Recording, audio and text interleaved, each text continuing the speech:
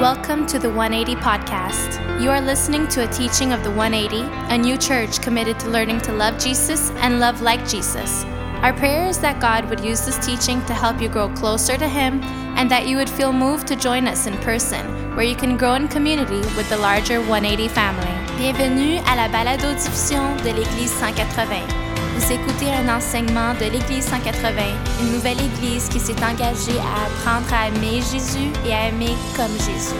Notre prière est que Dieu utilisera cet enseignement afin de vous aider à vous rapprocher de lui et que cela vous donne envie de vous joindre à nous en personne où vous pourrez vous épanouir au sein de la communauté qu'est la grande famille de l'Église 180.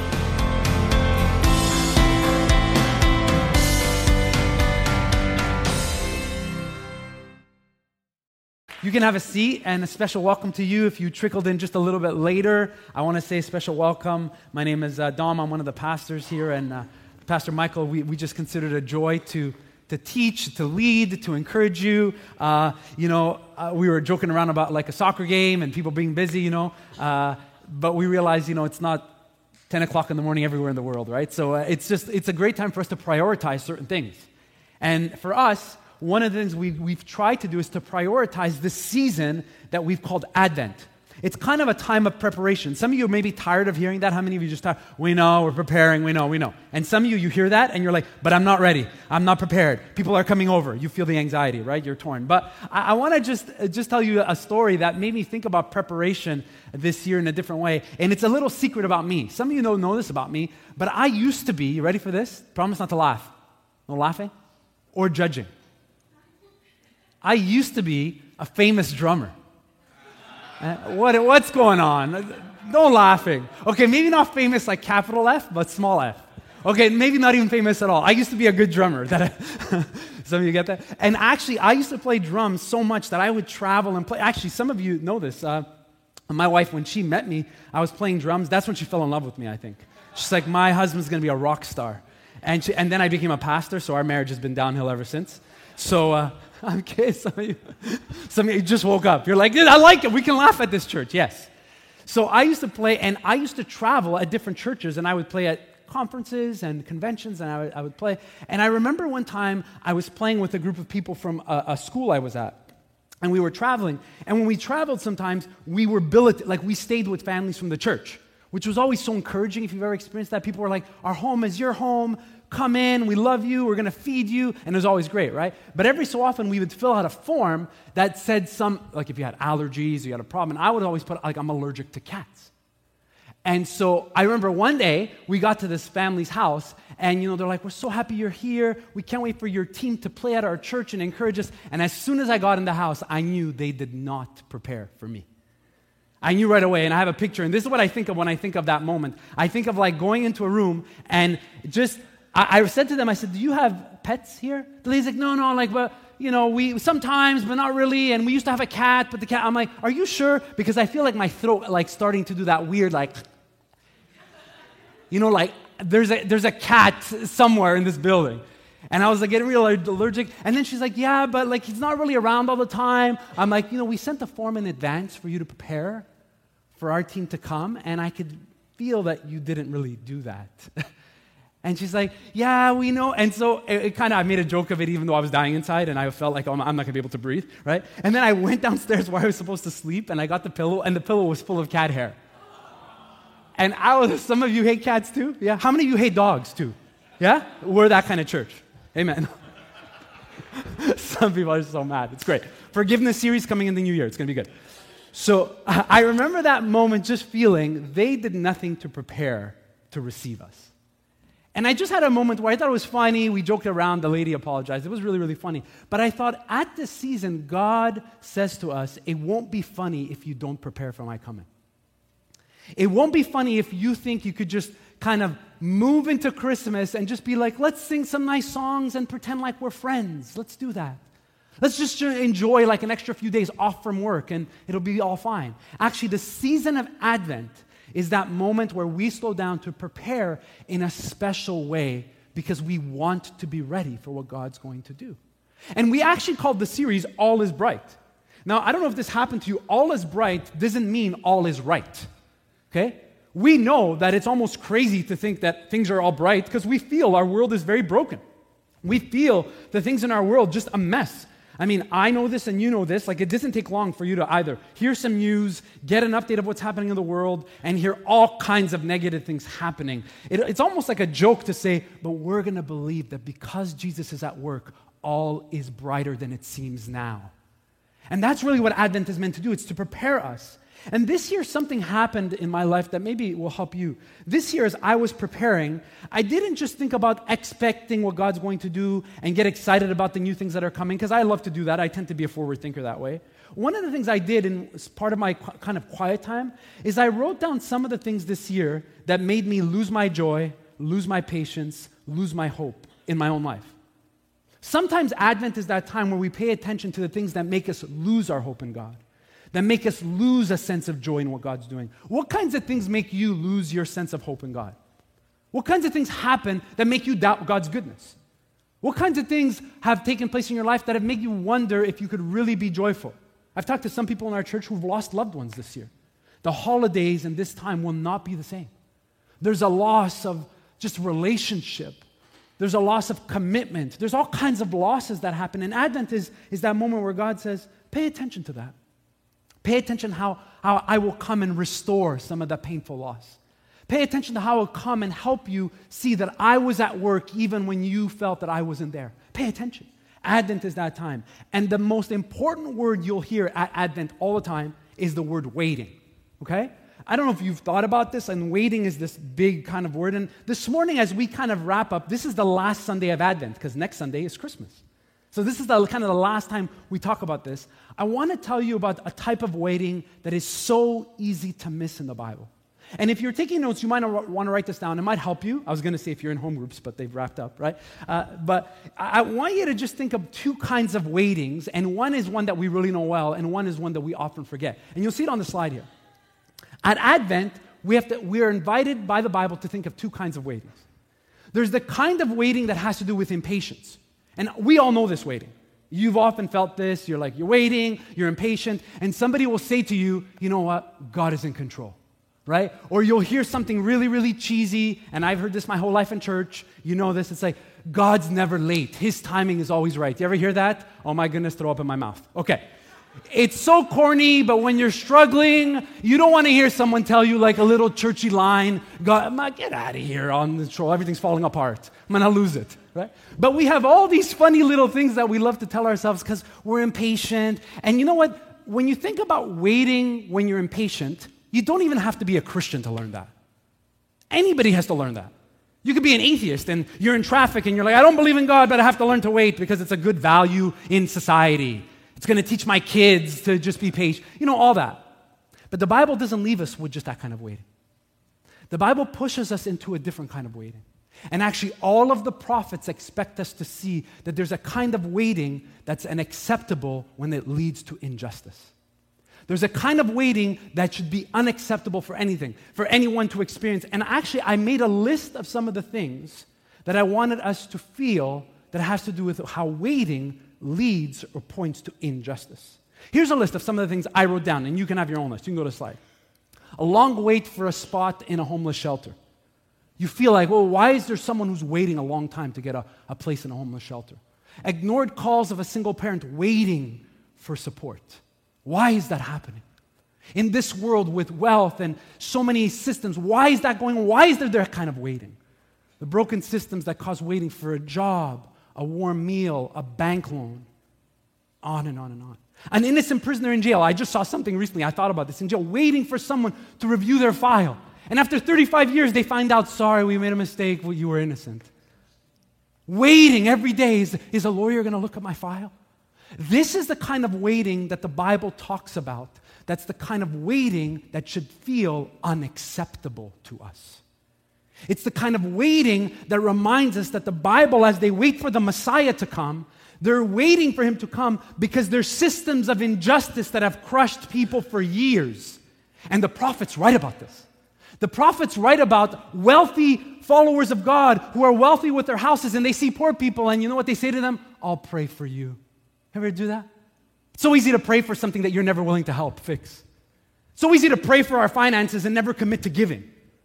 And God says through the prophet, stop praying. Stop pretending like you care. This waiting is unacceptable. And God says, I see it, and I'm coming now. And as I read this week, I thought, it's so easy to ignore this waiting. You know why? Because no one gets up and decides, today, we're going to be part of a world that's unjust. Nobody does that. Like, I'm not raising my kids, and you're not raising your kids, and we're not teaching them lessons about how to be raised and hope the systems break down, or poor people are taken advantage of, or people who are immigrants or refugees are struggling, that they're like shunned in certain ways. Like, nobody does that on purpose, but it happens over time. It happens over time because we decide we shouldn't have to wait, somebody else should. You know who never waits? Rich people.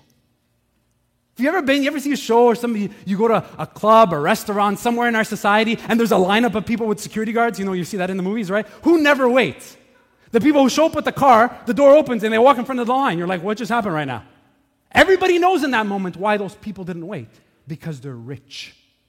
Because they're connected. Because they know somebody.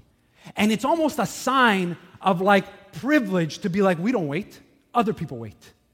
Over time, the Bible tells us that this view of life starts to create a type of injustice where then the poor and those marginalized and those who have less and those who don't have connections, they wait. And God says, I see their waiting. I see the pain of their waiting. I see that you don't care that they're waiting because all that matters is your life and your kids and your family to go first. That's all that matters. I had this weird experience with this, like it happened over the summer, and I remember I was with my son, and we were at a grocery store, unnamed grocery store, we were waiting, and we're waiting in line, and how many like you now they have the check-in things, you do it yourself, and I kind of don't always like them, so I'm like in line waiting, and so I'm just waiting in this line, and there's probably about roughly 6-7 people in front of us, like the line, so I'm like, I only have 2 things, 3 things, so I go, I'm with my son, we're like rushed, right, and as I'm waiting, I see kind of in front of us, maybe the second person before the cash, is like a mom with a baby, a lot of diapers, holding, and I'm kind of starting to feel bad. I'm thinking, I gotta remember those days. This is madness. And I'm thinking, maybe I'll leave my son here and I'll save him, and I'm gonna go and see if I can help the mom, like she needs anything, right? And out of the blue, this other man with a child gets in front of the lady and just gets in and gets in line. No, I turn into a dragon. I'm like, today Pastor Dom is going to jail. That's all that went through my mind. And my son is with me, and I'm like, did you just see that? And they're like, yeah. And they almost look at me like, Dad, don't say anything, Dad, don't say anything. I'm like, no, monsieur. Attends une minute, monsieur. So I'm like, whoa. That's all I said in the grocery store. I'm sorry in advance. I apologize on the pastor. It was unacceptable, but I started yelling. And I'm like, hey, you didn't see the lady? Like with the kid. I'm like, are you kidding me right now? You got in line. And the man started yelling at me. He started like, relax, you're overreacting. I'm like, overreacting. And it was a joke, and at the end, kids, monsieur, I'll buy you a chocolate, whatever. I'm like, I'll hit you in my car. Okay, so, just me? It's just me? Okay, all of you are all holy. Okay, get out of here. Real pastor, right? But I thought, that bothered me, and it was a joke. And then you read the prophets. And God's like, multiply that by 1,000. And the people who have to wait to be cared for, to be loved, to be heard because of injustice, because of poverty, because of things that you've taken advantage of. You have to know this to understand Christmas. You have to know this. You need to feel this in order to be ready and to prepare for a time where God says to me and you, hey, are you maybe someone who easily ignores someone who's struggling? You find it easy to just care about your needs and your family and your kids and your grandchildren first and ignore someone else who's not connected, who doesn't know someone, who doesn't have the resources. Are you prone to do that? Now you better prepare yourself. Because the one who's coming is going to start to care for those who've been waiting a long time. And if you want to understand the last Sunday of Advent, remember this, that their waiting is about to come to an end. Can you imagine people who hear there's no more waiting? That person in jail waiting 40 years to hear, hey, a lawyer took your file and you're free to go. What are you talking about? I'm free to go. Like, you need to feel that the waiting is about to end now as we get closer to Christmas. The Bible actually invites us into people's lives in the Bible who have been waiting for God to do something in their lives. They've been praying, they've been waiting, they've been asking God, and they feel the injustice, they feel the judgmentalism, the social structures that are they feel this. And one of the people I want to just emphasize this morning, I want you to kind of see in a new way, is her name is Elizabeth. Some of you maybe know this, but Elizabeth is one of the first people to realize that God is not going to make her wait anymore. Elizabeth and Zechariah are John the Baptist's parents. And if you don't know much about them, they're like very, very old in the Christmas story. It actually usually throws people off to learn about them because they actually are the beginning of Christmas. You kind of have to go through them to get to Jesus. And if you've read the little ebook I provided, or if you've been with us, you know, like we've talked a little bit about Elizabeth and Zechariah. And I want to spend some time and just remind you of what it would have been like for them to wait for so many years for God to answer their prayers. And you know what their prayer is? We'd love to have a child. Have you ever been with somebody who wants to have a child and they just can't? It's so hard. As a pastor, I've sat with so many couples who even Mother's Day or Father's Day is so painful because they've prayed to have children and they just couldn't. And in our culture, we're like, you know, it's unfortunate, whatever. But in the Bible times, not to be able to have a child is bigger than just sorry. It's kind of a social structure, and maybe people feel like God's cursed them, and maybe there's something wrong with their bodies, and all of these other things that at Christmas time, we're given kind of a little peek into the prayer that Elizabeth prays. And this is how Elizabeth kind of frames what she was feeling as she waited. This is what we're told. It says that the Lord has done this for me, she said. In these days he has shown his favor and taken away my disgrace among the people. She goes on to say this. Like for Elizabeth, her waiting equaled disgrace. Her waiting meant that for years she was seen as a lesser important woman. She didn't have a child. As you get older in the ancient world, if you don't have children, guess what happens? Nobody's taking care of you. There's a certain pressure, and Elizabeth says, my waiting is over. My waiting has come to an end. And that's really the preparation as we move closer and closer to Christmas, that the things that God has been saying through the prophets, through the angels, are starting to come true now. And if you, in your mind, you might know this, that Elizabeth is going to have John a few months before Jesus is born in the story. And we know that in the story, Elizabeth and Mary are also together, and they talk and they connect and they have a relationship, and they're maybe trying to encourage one another. They're maybe trying to tell each other, like, do you think God's really going to do this? Do you think our waiting is really done? Do you think it's true that God's heard our prayers? Well, it's really hard not to believe it when your body starts to change, right? And some of you need to know this. Zechariah, who's Elizabeth's husband, who I'm going to tell you about in a little bit, has been silenced. He's not able to speak for about 9 months. And I think of him as being someone who's so committed to God's ways, but now he has to wait to be able to speak. That people are waiting and they're sensing that the injustice that we've carried is soon about to go away. It's soon about to be removed. Because the one that is coming, he's coming to correct those things. He's coming to make us a people that we would care when other people experience injustice. That it would matter to us like it matters to God. That Christmas is about us becoming those kinds of people. You never thought about this before. This is actually one of the names that's given to Jesus. It frames who Jesus is when you read the prophets from the beginning of the Old Testament. The prophet Isaiah has one of the most beautiful passages that many of you will hear at Christmas. This is what he says. You can go back a slide, bud. This is what he says in his book. And Isaiah says this, For to us a child is born, to us a son is given, and the government shall be upon his shoulders. And his name shall be Wonderful Counselor, Mighty God, Everlasting Father, Prince of Peace. Let me be honest with you, early on when I was learning the Bible, this was so confusing to me. Because I'm like, Jesus is going to have a government? When does he do that? Does he get a palace?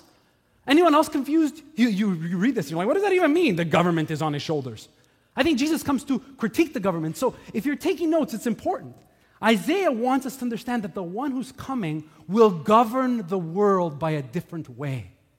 He will govern things based on paying attention to those who've been waiting. He will look for ways that injustice has crushed those who are hurting. He will highlight in the midst of darkness those who are oppressive, those who don't care, those who prefer thinking about themselves first and not others. Let's be honest, right? That's all of us. That can happen to all of us. No one just wakes up and says, I can't wait to be part of injustice. Nobody does that. Okay, there are a few maybe. Okay, I'll give you a few people. Okay. But in general, over time, as we become more important, other people become less important. And then we convince ourselves that God really is for us and not for them. And all of the leading up to Christmas is God saying, that's what you thought I was like? That's what you think I'm like? That I've blessed you so that you can be blessed, so that your life can just be better, and that we could ignore the injustice all around? That Elizabeth and Zechariah in this story, they are the first ones, they start to feel that the bubbling up of waiting is about to end. And she says that there's this disgrace that she's felt. Have you ever felt disgrace? Have you ever felt people look at you and almost kind of give you that look like, why? What are you doing here? You ever feel that? You're not welcome here. I know a lot of people, like I invite them to church during this, and they're like, I'm not into church. And they usually have a story of maybe coming to church and not feeling welcome. Well, there's no room for you here. Not people who look like you. You're not dressed in the right way. You don't look the right way.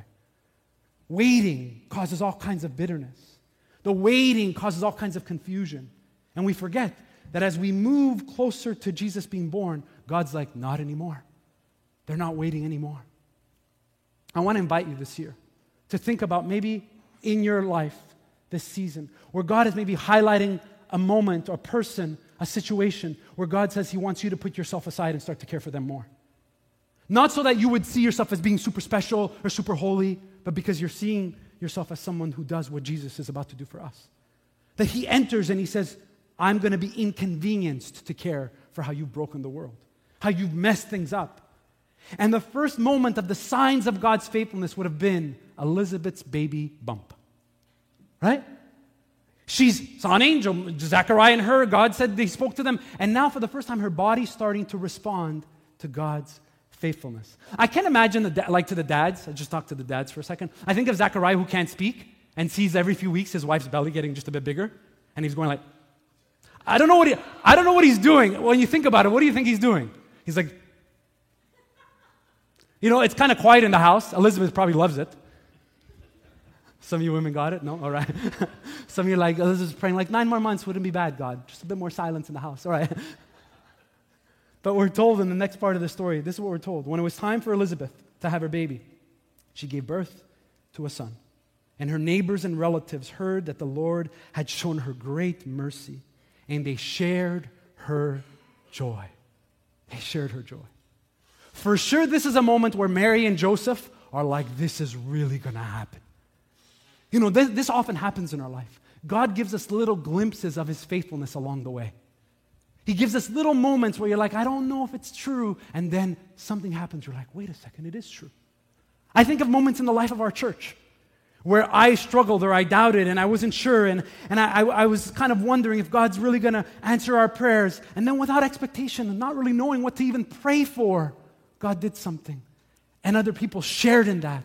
They're like, this is amazing. God's been faithful. And a lot of times in our lives, when God blesses us in this way, it's so that we would help others when they find themselves in a difficult situation. You might not believe this, but you might be going through a difficult situation right now. And you don't understand yet how God's going to use that situation for you to bless someone else in a year from now or in 2 years from now. And all you're praying for is for that situation to end. And God's like, no, I'm doing something so much more beautiful now. I'm preparing you for something you can't see yet. I think about that in my life. I think about it in some of your lives. Some of you this year have asked for prayer, and I've had the privilege of coming into your home and praying with you and talking about difficult things and asking God to heal a broken relationship related to finances or forgiveness. And I've tried to encourage you and to remind you, God's going to use this in a day where you don't see it yet, but He will. He's going to use this. That's what He's doing in the story right now. That for Elizabeth, now that the baby's born, there's great joy. How many of you think Mary's there? How many of you think Mary's around? And she's like, oh my goodness, if it's going to be like this for me, it's going to be amazing. Or she's like, I don't know, man.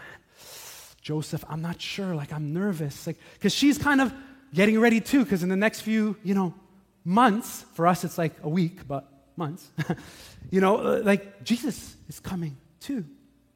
The waiting is over. and others are sharing in the joy of this moment. They're sharing in God's goodness to them. The waiting has now, and her disgrace has moved away. But we're not ready for what happens next, because her joy will soon turn to real confusion. This is what the Bible tells us happens. On the 8th day, they came to circumcise the child, and they were going to name him after his father, Zechariah, who can't what? Can't speak, right? But his mother spoke up and said, no. He is to be called John. And they said to her, there is no one among your relatives who has that name. This is one of the moments where joy for Elizabeth quickly turns to a moment of confusion where people don't know something that Elizabeth knows. That Zechariah told Elizabeth, probably by writing on an iPad or something, right? Or by saying to her, when the baby is born, you need to call him Zechariah. No. Not my name. His name needs to be John. How do you think Zechariah told Elizabeth this? Think on the rocks, on the sand? I don't know. It'd be so cool if the Bible told us that. But we do know that Elizabeth knows. And everybody's really confused. They're confused because Elizabeth is about to break a tradition they all know so well. The tradition is that you name the child after the son. How many of you have a culture or know an example of this in your own culture? Anyone? Like if you name a child that's not the son, it's like it's a big deal. Christmas is rough. Any of those moments? Like I remember when I was born, there's a story around when I was born, my parents had decided they were going to call me Peter.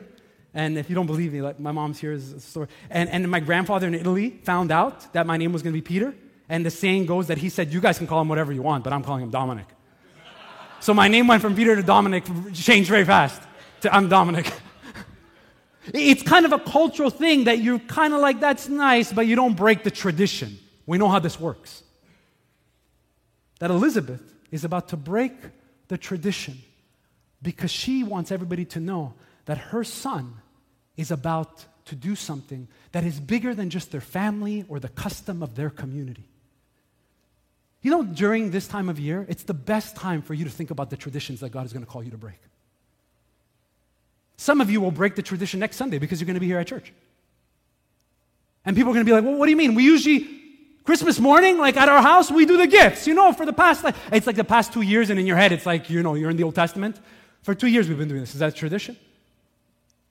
And God's inviting you to say, hey, it's time for you to show your family that there's a bigger tradition that overrides your family tradition. It's shocking to me how many Christians are like, no, Christmas is family first. I'm like, really? Really? Elizabeth's like, there's a tradition we all know, but that's not the one we're following now.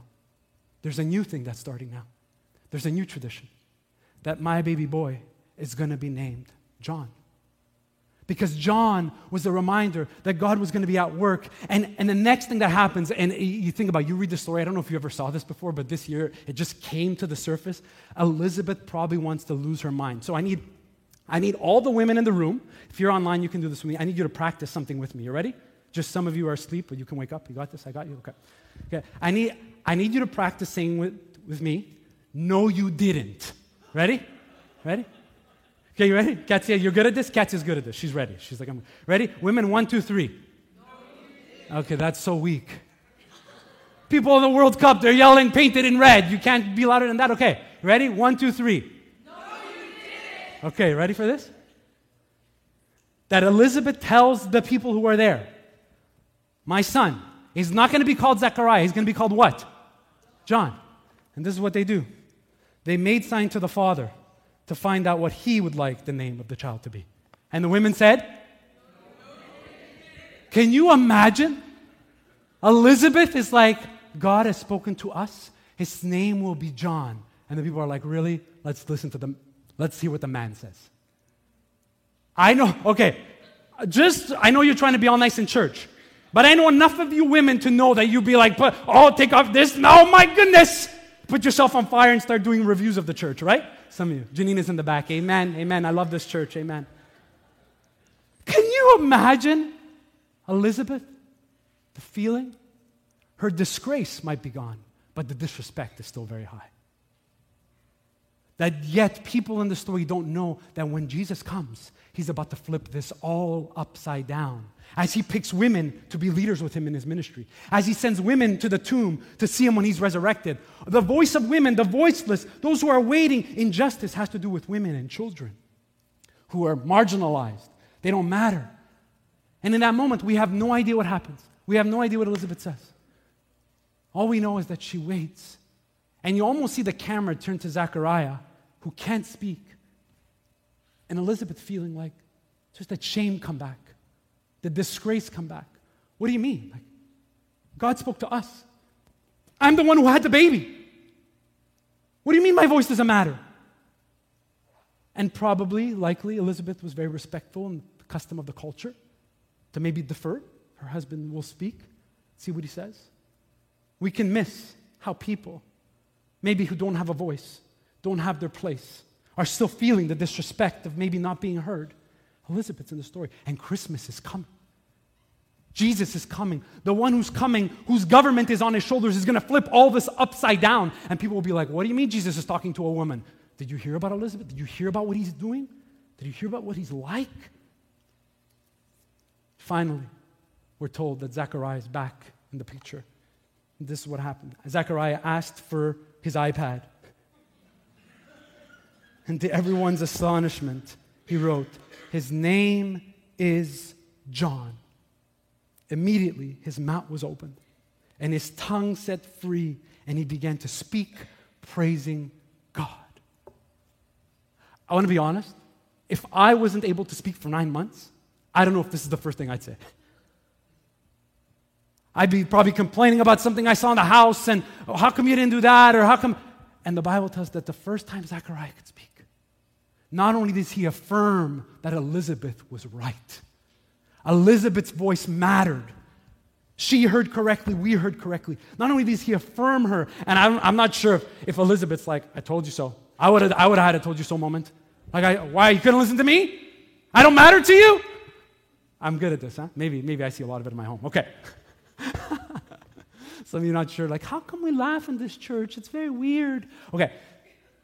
That the Bible tells us that if you read the story, Zechariah is going to do two very important things. And I'm going to encourage you to read it because we don't have time and I want to wrap up. Zechariah is going to think and remember of God's faithfulness to the people of God.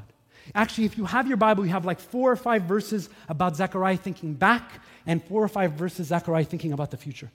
His praise is remembering God's faithfulness and preparing for the future of what God's about to do now. And if you have a Bible, you might want to look at this. In the Bible, it says Zechariah's song. That's how the Bible frames this. I was reading this week, and I was looking up the meaning of that and what it means, that this is like a special kind of, maybe not only prayer, but a song that was sung by Zechariah, right? And I thought about how few men I know that sing. I thought about, I don't think I've ever heard my dad sing. Very few men in church like to sing. And that there's something beautiful that at Christmas, this old man is starting to sing. He's starting to sing songs of God's faithfulness. For 9 months, his voice probably is a bit scratchy because he didn't do the lemon test. You know, like the lemon thing if you're singing. But he's starting to sing, and I don't know how you picture this in your mind. I see Elizabeth to the side starting to cry. Elizabeth being like, this is it. The waiting is over now. Waiting is over. God has answered our prayers. And Zechariah starts to celebrate and to sing and to kind of call people to start to prepare because in a few months, Jesus is coming. And at one point in his singing, this is what Zechariah says. It's so beautiful. He says this, and you, my child, maybe he picks John up and he holds him up. You, my child, you will go on before the Lord to prepare the way for him, to give his people the knowledge of salvation through the forgiveness of their sins. Because of the tender mercy of our God, by which the rising sun will come up to us from heaven to shine on those living in darkness. And that beautiful last part, and to guide our feet into paths of peace.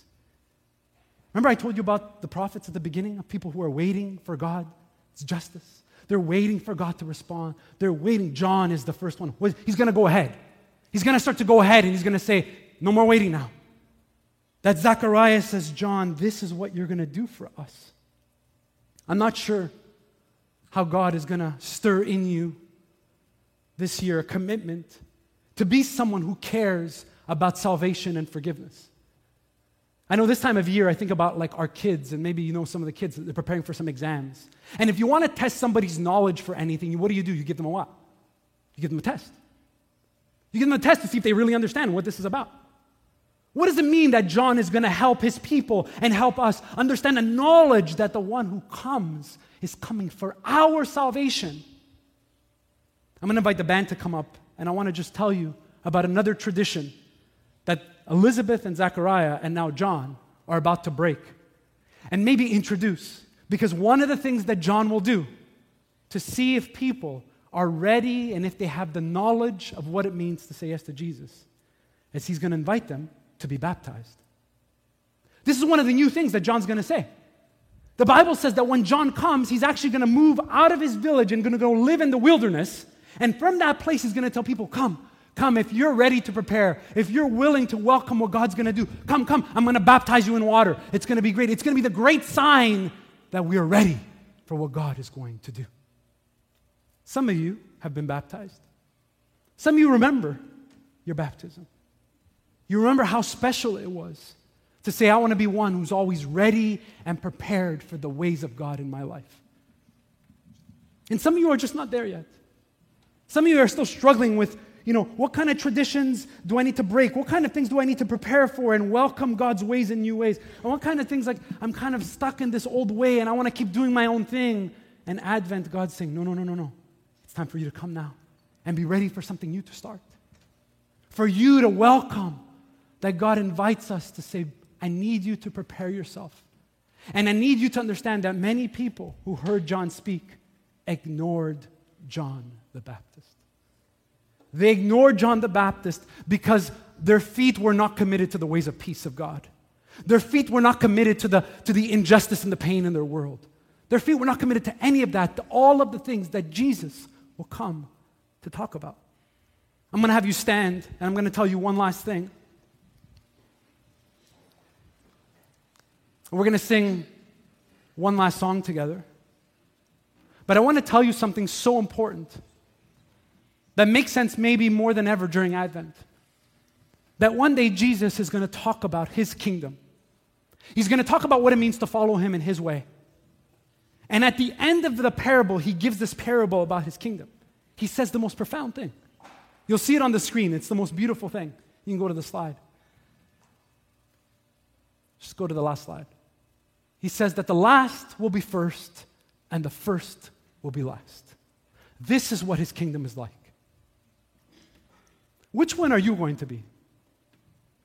Are you going to be someone that because you were faithful and set yourself and your agenda aside, that God will say, come now. You understand what this kingdom is about. Or are we going to be those who just continue to think that this is just about us being first and our agenda and what we want, and miss the fact that the baby in a manger whose government is on his shoulders is coming to flip the world upside down so that those who've been waiting will no longer wait now. Those who felt ignored will no longer be ignored now. That if you love him, you'll love a kingdom where the last will be first and the first will be last. This is hard to hear, but this is Christmas. With Elizabeth and Zechariah and John crying like a baby who gets circumcised. Doesn't sound like silent at all. Right, but we're invited to be those who welcome this new kingdom because we are those who understand that John says those who prepared came to be baptized, to welcome this child. Let's sing the song before we close.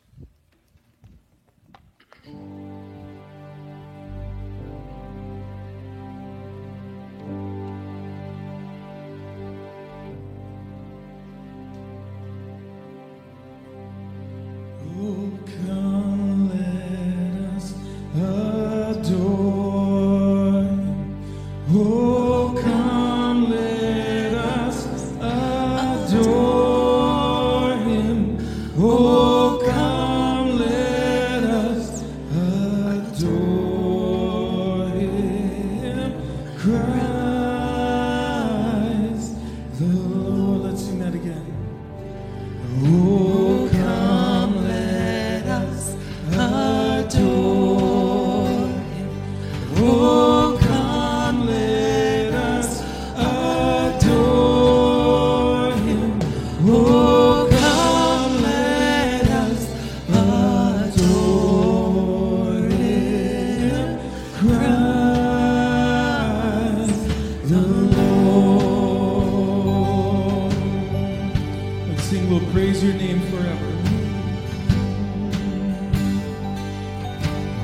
praise your name forever. We'll praise your name forever. We'll praise your name forever. Christ the Lord. One more time. We'll praise your name forever. We'll praise your name forever. We'll praise your name forever. Christ the Lord.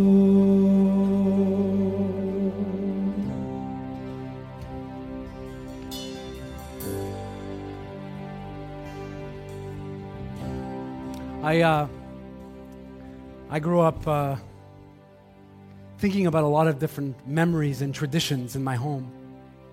When I was young, I grew up here in Montreal, and so I, just like many people, have some memories of what Christmas was like. And this week, as I thought about the traditions in my home growing up, I realized that none of those traditions helped me love God more. None of them were intentionally shaped to help me love Jesus more. They were just family times, hang out. All good things, by the way. But those who care about the Bible know that God is inviting us to shape some traditions that move us closer to the kingdom that Jesus is bringing. Many of us need to get more serious than ever than looking at our schedules and our habits and our plans and saying, this is what we're going to do here. We've never done it this way, but we're going to do it this way now. His name has always been Zechariah, but it's going to be John. We've never done that, but now it's going to be this way because we want practices and habits that are not rituals that we just do, but that they're things that form us with an intentional sense that Jesus is helping us be ready for what He's doing in us. And if people didn't like this, they would have hated John saying, it's time now to get baptized. They would have been like, I'm not into that. John says, I know nobody is. But if you want to prepare for the kingdom that Jesus brings, you must be baptized now. Maybe for some of you, that's what the next year holds as well. Maybe for some of you, 2023 is the year you finally get baptized. You finally get serious about this story, or you get serious enough to just move on and worship something else with your life. But don't waste your time. Jesus is calling each of us to see Zachariah and Elizabeth and to say, I kept my promise with them. Watch now how I keep my promise with Mary and Joseph. Next week, we'll look at that together. But let's just pray before we go.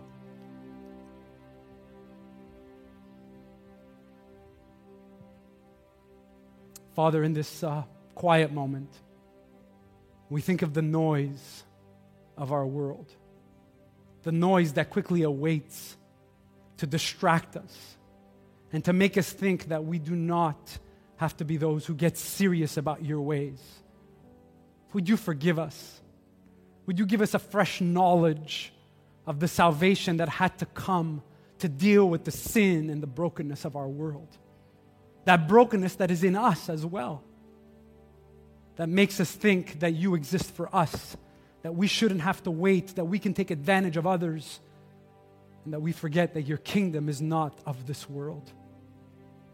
Father, this week I pray that you would help us to maybe consider some new traditions, new practices, new things that we might have to do to refocus our hearts on you.